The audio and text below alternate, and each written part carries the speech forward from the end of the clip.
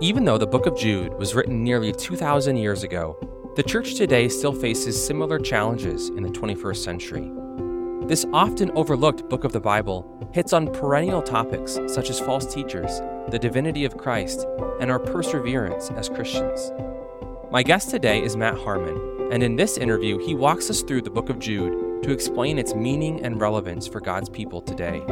Exploring the book's historical and biblical context, Matt explains how the key themes of this short, confusing letter apply to us, giving Christians comfort and motivation in the face of serious challenges and opposition to the gospel. Matt Harmon is a professor of New Testament studies at Grace College and Theological Seminary. He was previously on staff with Cru for 8 years and is the author of numerous books, including The God Who Judges and Saves, a theology of 2 Peter and Jude from Crossway. Let's get started.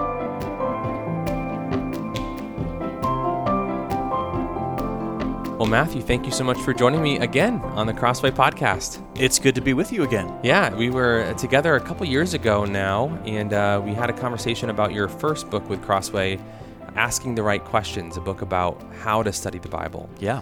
And today, we're going to be talking about another book that you've written with Crossway on the book of Jude. And I think for many Christians, the book of Jude is a bit of an enigma. It's short, which I think is nice for a lot of Christians, but it's also filled with some stuff that I think many of us find confusing at times and maybe even a little bit bizarre in some ways. Have you ever felt that way about the book of Jude? Oh, absolutely. And I think when it comes to Jude, he seems to be working with writing to a group of people that obviously share the same sort of cultural experiences and background that we don't share today as modern readers. So it can feel very much like you enter it as an outsider. Yeah. And that strangeness can be a little off-putting or even just a little unsettling of, I don't know what to do with this. He's referencing things that for us are not immediately in our minds. Exactly. It would be like if someone was visiting the United States from, let's say, India, and we're talking about American football, about our favorite NFL team or college football team. What is your favorite NFL team, by the way? NFL team? Oh, gosh. I don't know that I have a strict favorite. I'm more of a college football guy. But, yeah, I just enjoy watching NFL football. It's kind of nice to have a sport to watch that I'm not that emotionally invested in, that it doesn't ruin my day if my team loses. Yeah. Unlike Saturdays with college football. But, if you're part of our American culture, most people are probably at least at some level familiar with football. For someone coming from the country of India, where for them even the word football would refer to soccer probably most naturally, those sort of cultural conversations can seem very confusing, or even just popular movies that we would take for granted that we could say a line from that people would catch the reference. Someone from a different culture would say, that didn't really mean anything to me. And you have that same kind of dynamic with the book of Jude for us today, that if you're not as familiar with some of the Jewish literature and the Jewish background that Jude assumes, it can seem a little strange to us. Yeah. So speak to us a little bit about that context in which this short letter was written. First, who was Jude? What do we know about him? And then who was he writing this letter to? Where were they? When was this letter written? Anything there you can share? Yeah, so Jude introduces himself as a servant of Jesus Christ and brother of James. So if that most naturally is to be taken as a brother of James, the one who wrote the letter of James, and James was a half-brother of Jesus, so that would make Jude a half-brother of Jesus as well. And it's fascinating that even though he has that sort of family relationship to Jesus, he chooses to introduce himself as a servant of Jesus Christ. To think about him growing up in the same household as Jesus, and at some point coming to the realization, this is God in the flesh. Now, I'm not saying he came to that realization when he was living in the same household as Jesus, but eventually coming to that realization, having some sort of conversion experience like that is fascinating to me, that even though he had that kind of relationship, he identifies himself as a servant of Jesus Christ. Yeah. And then when it comes to who he's writing to, it's a very generalized address to those, verse 1, to those who are called, beloved in God the Father, and kept for Jesus Christ. So he doesn't give a specific geographical location of where these listeners, where these readers are. And as a result, I think it's probably written for Jewish believers living somewhere in the land of Israel, because they seem to be pretty familiar with the Old Testament and also even some Jewish literature that's outside of the Old Testament. Yeah. And the most natural context for that would have been somewhere living in the land of Israel. Yeah, okay. And do we have any sense for when it was written? Can we discern that from anything that he says in the book? Yeah, it's pretty wide open in terms of when you look at how different scholars interpret and kind of place that. Some see it as early as the early 50s AD, so making it one of our earliest New Testament letters. Right, because Jesus, he would have died and raised again. Either 30 or 33 AD are the sort of the two traditional dates. So potentially just over a decade or so after his resurrection. Yeah. So we're talking very early within the early Christian movement. Other scholars place it much later, towards like 90 AD, towards the end of the first century. I personally think that he is probably writing somewhere in the 50s, because I think it's most likely that Peter, when writing 2 Peter, is using what he finds in Jude and adapting that material for his own purposes.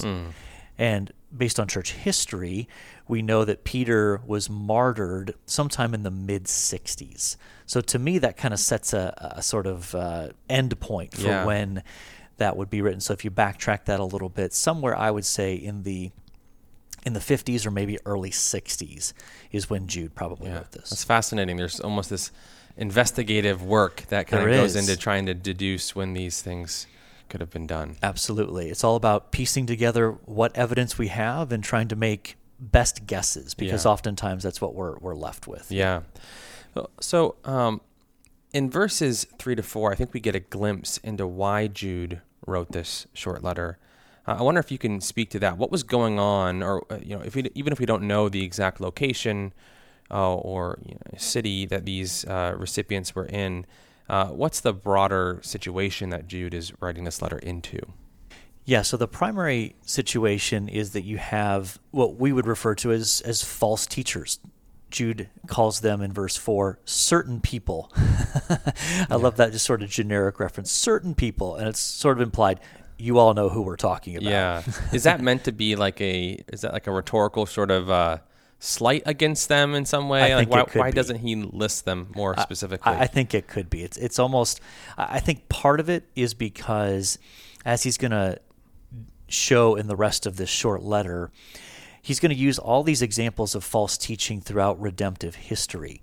And it's almost like he's saying, this is just the latest version of a certain type of person, so that in one sense, it's not all that crucial, the specific identity of these people. It's the fact that they're part of a line of false teaching that goes back all the way back into the Old Testament. Yeah, so this is not a new phenomenon. Correct, yes.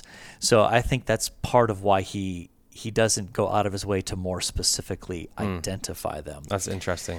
But he talks about them as they've crept in unnoticed, so that would suggest that they gave the appearance of being believers, at least initially, and only over time has their deviation from the truth of the gospel shown up. And that feels like a theme that is repeated throughout the New Testament, this idea that false teachers are often wolves in sheep's clothing, that they're hard to identify at times. Yeah.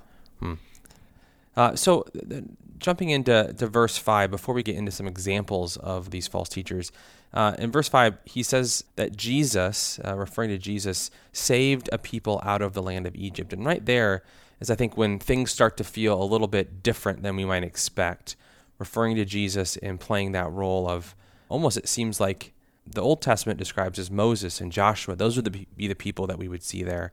So what's going on in that case? Yeah, I think that what Jude is doing is he is looking back at the Exodus event, and he is seeing that ultimately it's the Lord who was delivering his people Israel out of slavery in Egypt. And he is looking at, well, who do we know that the Lord is based on the clearest revelation of who the Lord is? And that's the incarnate Jesus, the Son of God.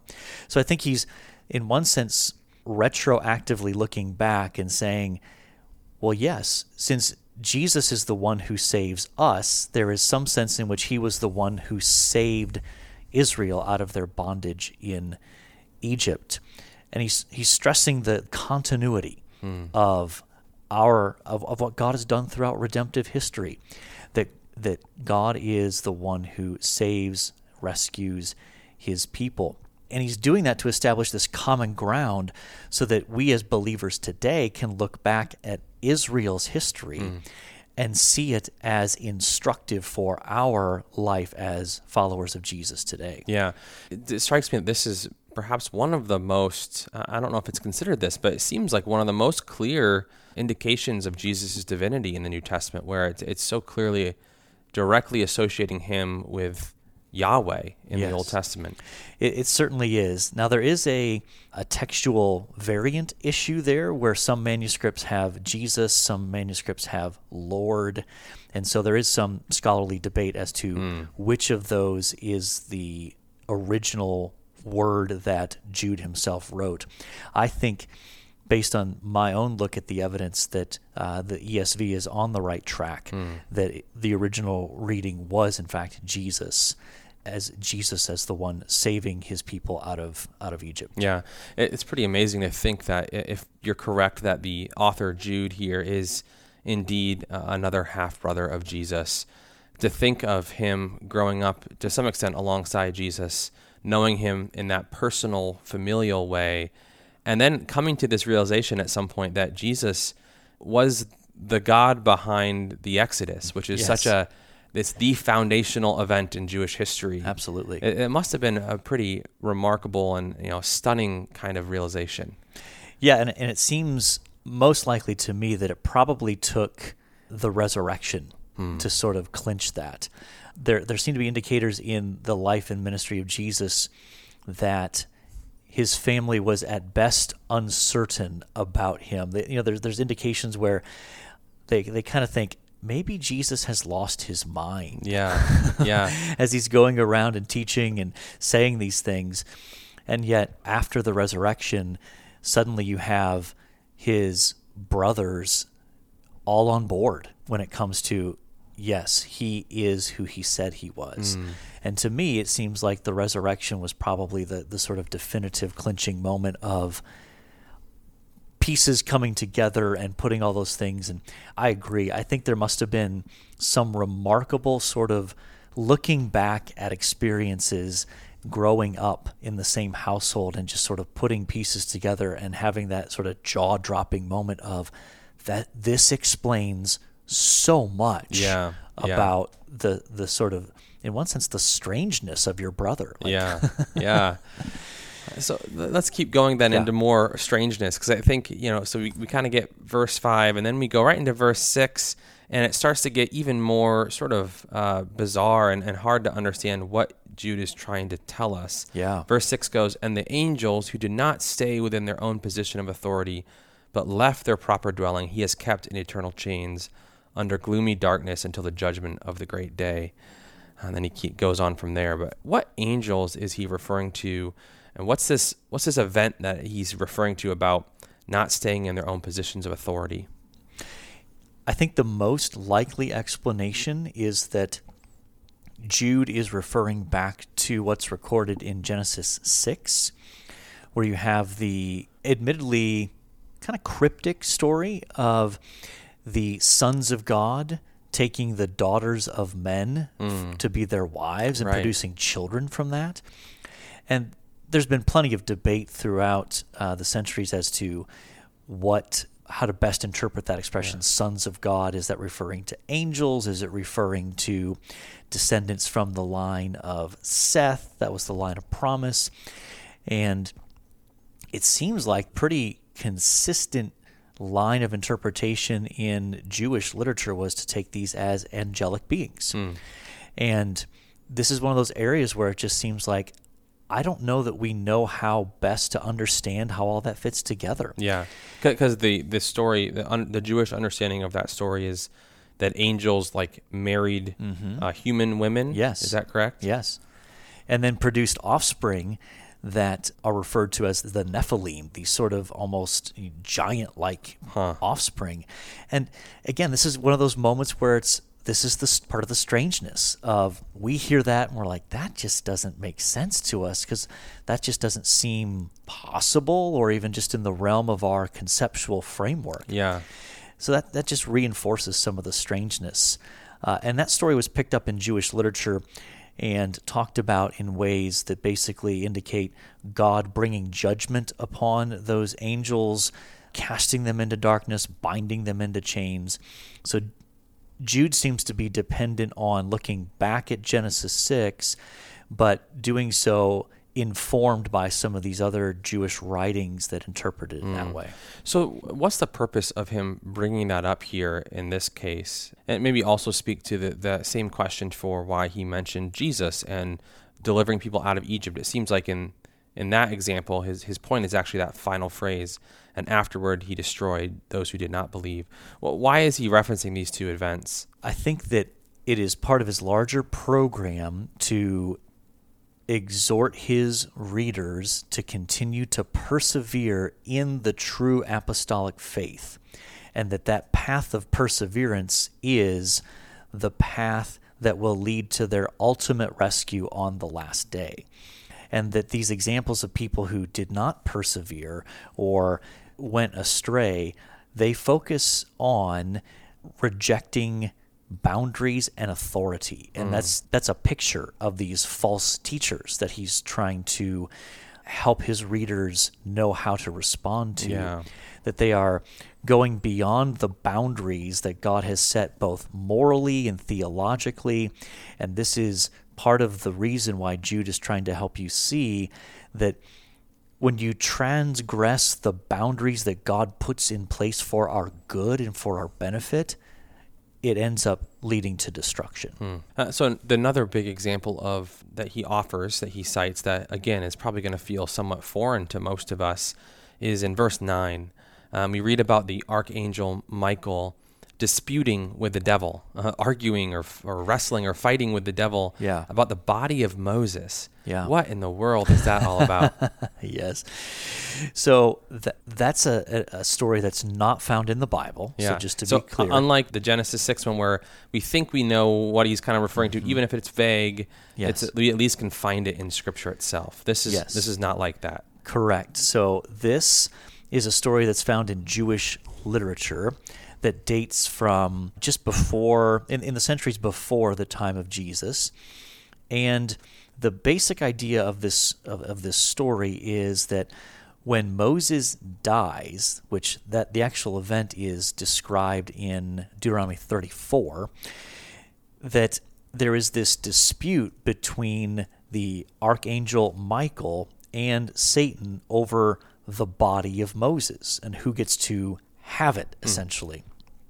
And according to this Jewish tradition, there's this argument back and forth between Michael and Satan over this.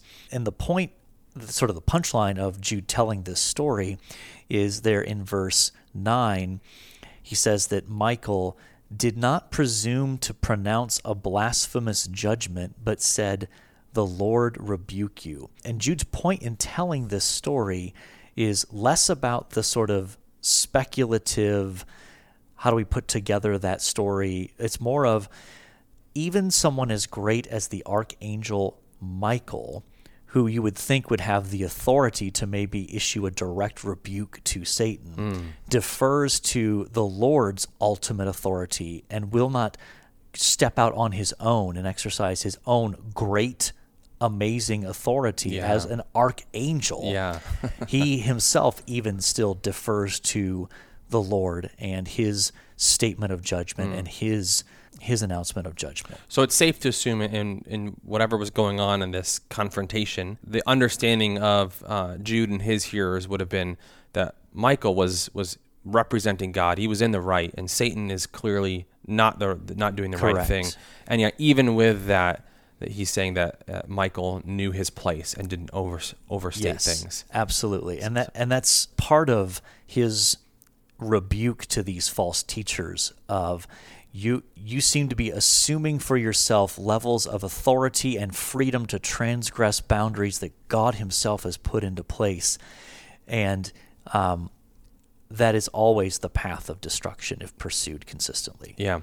So this is maybe tangential to Jude's point here in referencing that, but I think it's a question that many of us would come to mind. And it's namely, if this story, which is not found in anywhere else in the Old Testament, it's found in extra biblical literature that we are aware of. But if this story is referenced here in the New Testament by an inspired writer like Jude, does that mean that we, one, should believe that it did indeed happen this way? Is Jude teaching us that this is a true historical event? And two, if so, should we then embrace these other writings where we find that story as scripture in some way? I think in answer to your first question, I would say the answer is yes. Now, you always have to look at what is the biblical author saying when using this event, and how is he presenting it? There's every indication here that Jude is presenting this as this happened. Mm-hmm.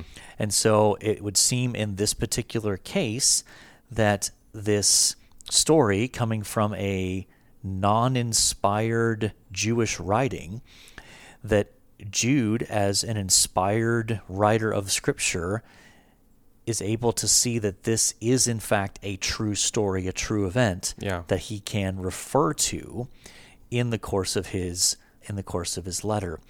Now, there's a sense in which I think it's very similar to in Titus chapter 1, Paul quotes a Greek poet about the nature of the Cretans. And then in Acts 17, Paul quotes a different Greek poet to make a true statement. And in essence, he's saying these are true statements without making the blanket endorsement. Therefore, these Greek poets in what writing I'm pulling that from, well, that's inspired. Yeah, we intuitively have a whole category in our own day-to-day lives of we can read a book or read a statement that is indeed true and not still think book is inspired in the same sense Scripture Absolutely. is. Yeah. Absolutely.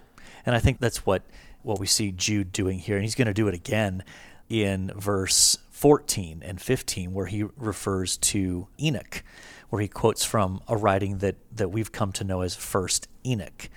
And so I think he again is saying this is a true statement from this source without automatically endorsing, therefore everything in that source is in fact true and correct. Do you think there's value in Christians reading some of these other extra biblical texts that nevertheless have a long tradition within Jewish or Christian circles? Absolutely. I think as long as you recognize the value of it in a certain way, meaning it's not on the same level as Scripture, everything must be evaluated and judged based on what we know is true from Scripture itself.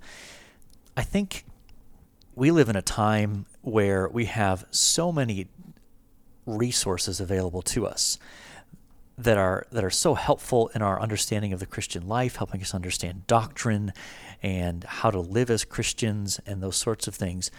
And those are good and valuable, but we'd be misreading them if we put them on the same level of authority as the text of Scripture itself. And even if you think about a study Bible, there's a reason there's a line between the text of the Scripture and then the study notes at the bottom. It's a visual reminder of what's above the line in the text is the inspired Word of God. What's in the study notes is ideally supposed to be helpful, but it should always be evaluated back against what we know to be true and inspired, and that's the text of Scripture itself. Yeah.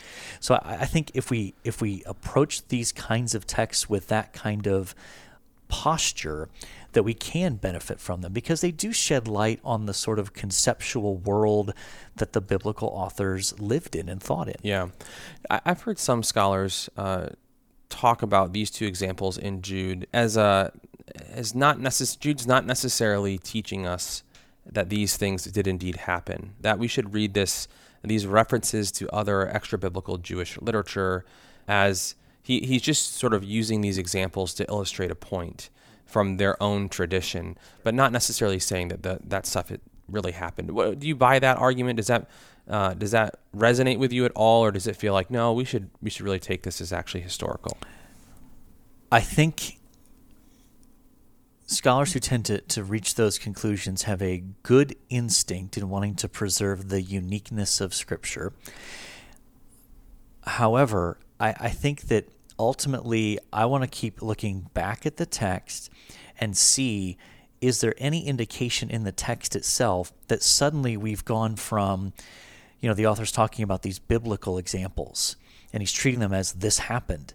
Is there anything in the text that now tells me, well, now let me just use an illustration from a text that we're all kind of familiar with without making any sort of statement about this actually happened? I don't see any indication where Jude's like, oh, and by the way, here's another example that's not on the same, sort of historical level as the ones I mentioned before. He just keeps moving along, which to me is an indication that he wants us to see them as things that actually happened. Yeah. So it wouldn't be a situation like, say, a pastor were preaching and he gives an example from World War II, an illustration from World War II, a story that the congregation would intuitively know actually did happen. And then he could jump right over to some example from The Lord of the Rings, right, where, again, he can assume because of his context, yes, because of that shared knowledge and culture, that they're going to get that, oh, yeah, this story is not true, not real, and this story is, but they both are illustrating a similar point. Right, yeah. So the final two verses of this short book, verses 24 and 25, are a really amazing doxology that maybe some people have heard their pastors say at the end of a sermon or a service. And sometimes I think we can tend to fly through these doxologies rather than really meditate on what's being said. So I wonder if you could help us slow down a little bit and walk us through these two verses. So in verse 24, I'll just read verses 24 and 25, and then I'll comment on them and go back through. Now to him who is able to keep you from stumbling and to present you blameless before the presence of his glory with great joy, to the only God, our Savior, through Jesus Christ our Lord, be glory, majesty, dominion, and authority before all time and now and forever. Amen. So when Jude begins in verse 24 by saying, to him who is able to keep you from stumbling, that's catching on to a major theme in the book. In fact, if you go back to chapter 1, verse 1, to those who, or Jude writes, to those who are called, beloved in God the Father, and kept for Jesus Christ. Or that could also be translated as kept by Jesus Christ. So God is the one who is keeping us, protecting us, preserving us. But then if you jump down to verse 20 and 21, he writes, but you, beloved, building yourselves up in your most holy faith and praying in the Holy Spirit, keep yourselves in the love of God, waiting for the mercy of our Lord Jesus Christ that leads to eternal life. So this idea of God keeping us from stumbling, that's a huge encouragement, because what he's warning about the dangers of false teachers, and that can create this sort of unsettling, oh no, could that happen to me? Could I be led astray? And he's reminding them God is able to preserve you, and the way that he does that is he keeps pointing you back to the truthfulness of the gospel once for all delivered to the saints. That as you keep clinging to that, that is the means by which God continues to keep you, to preserve you from stumbling, so that he can, on the last day, present you blameless before the presence of his glory. And I love this last little part of verse 24, with great joy. So he's pointing them to this hope of the joy that will be there on the last day, when there's that sense of relief. We made it. Yeah. Through all the struggle, through all the difficulties, through all the hardships, we made it, and now we're in the presence of the one that we've worshiped by faith and not by sight. And that leads into verse 25, where you've got this directed praise towards God himself, to the only God, our Savior, through Jesus Christ our Lord. And that title, Lord, is important because he's been stressing the authority of Jesus, the lordship of Jesus as our final authority, in contrast to these false teachers throughout the letter, and that he receives glory, majesty, dominion, and authority. And then this last phrase here, before all time, and now, and forever. So there's the whole scope of eternity. He's going out of his way to emphasize this kind of eternal timelessness. Yeah, and that he is stressing that we can join into all of creation, which already is erupting in praise to God, so that when we praise God in the present, we're joining into a song that's already ongoing. And that one day, when he brings us into his presence blameless, that's not going to stop. It's only going to intensify our experience of joy in his presence. It's beautiful. Yeah. It's really amazing. It's understandable why this is a common doxology, to read over God's people as a source of encouragement and putting before them the ultimate glory of God, stretching from before eternity past all the way into eternity future. Well, Matt, thank you so much for taking the time to help us to, I think, as you said, see this short book that is sometimes confusing to us. It feels a little bit different than we expect, but it is intended to be an encouragement to us, to point us back to Jesus. Absolutely. Thanks for having me on today.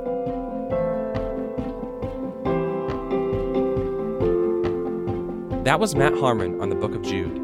For more, be sure to check out his book with Crossway, The God Who Judges and Saves, a theology of 2 Peter and Jude.